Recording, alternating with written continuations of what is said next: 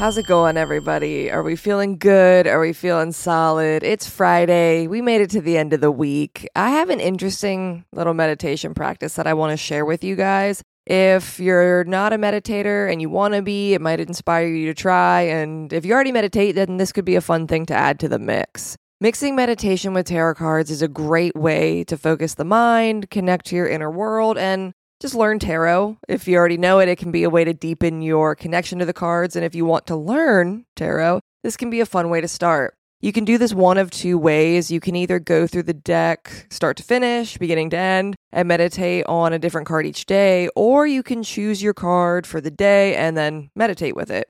Instead of having a blank mind, which I think people often struggle with in meditation, you're going to have the card just in your mind instead.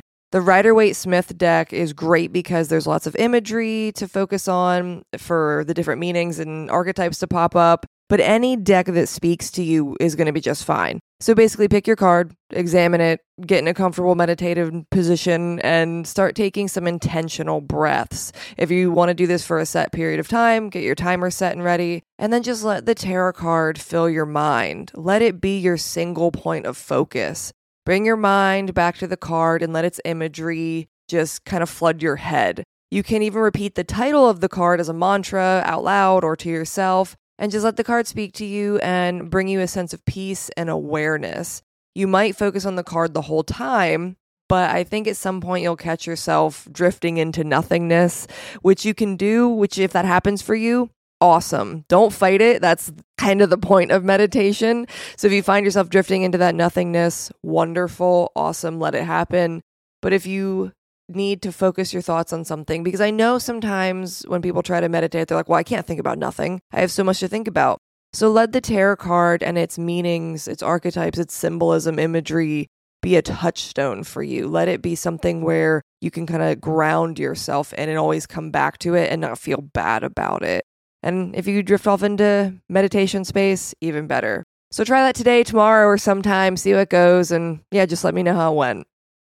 We're closing out the work week with my man's Epictetus. A big Stoic tenet is to not look to others for validation. And Epictetus says, if you are ever tempted to look for outside approval, realize that you have compromised your integrity, so be satisfied with just being a philosopher. And if you need a witness in addition, be your own, and you will be all the witness you could ever desire. This passage is short and to the point. Epictetus is saying that the moment we look for outside validation of our thoughts, actions, and beliefs, we've compromised our confidence. I know some of you are thinking that other people's opinions matter, and it's good to get feedback, and it is to a degree. Feedback and validation are two different things. If you're looking for opinions on how you can improve, that's completely different than looking for opinions that simply approve. Improve is constructive feedback and criticism, which we welcome.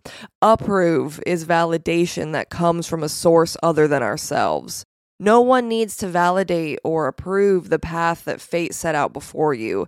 Sure, it's nice to hear validating words, like don't get me wrong, it's nice to be validated, but sometimes we get caught up and we use them as crutches, and then when we don't receive enough validation, when we're used to receiving validation and then we don't get it, it can begin to dictate our actions and it can impede our progress on our destined path.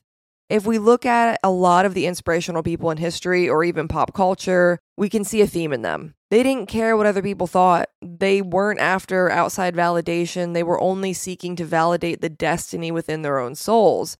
People that I find inspiring are Michael Jordan, David Lynch, Steve Jobs, and they're all people who had a vision of what they wanted and sought after it without caring about what others had to say. Epictetus closes his quote by saying that if you really need somebody to validate you, if you really just need someone to tell you that you're doing the right thing, let that person be yourself. If you can get yourself to believe in yourself, you'll have more validation than you could ever desire. That's another day down. Meet me back here tomorrow for some more Stoic goodness. Until then, later days.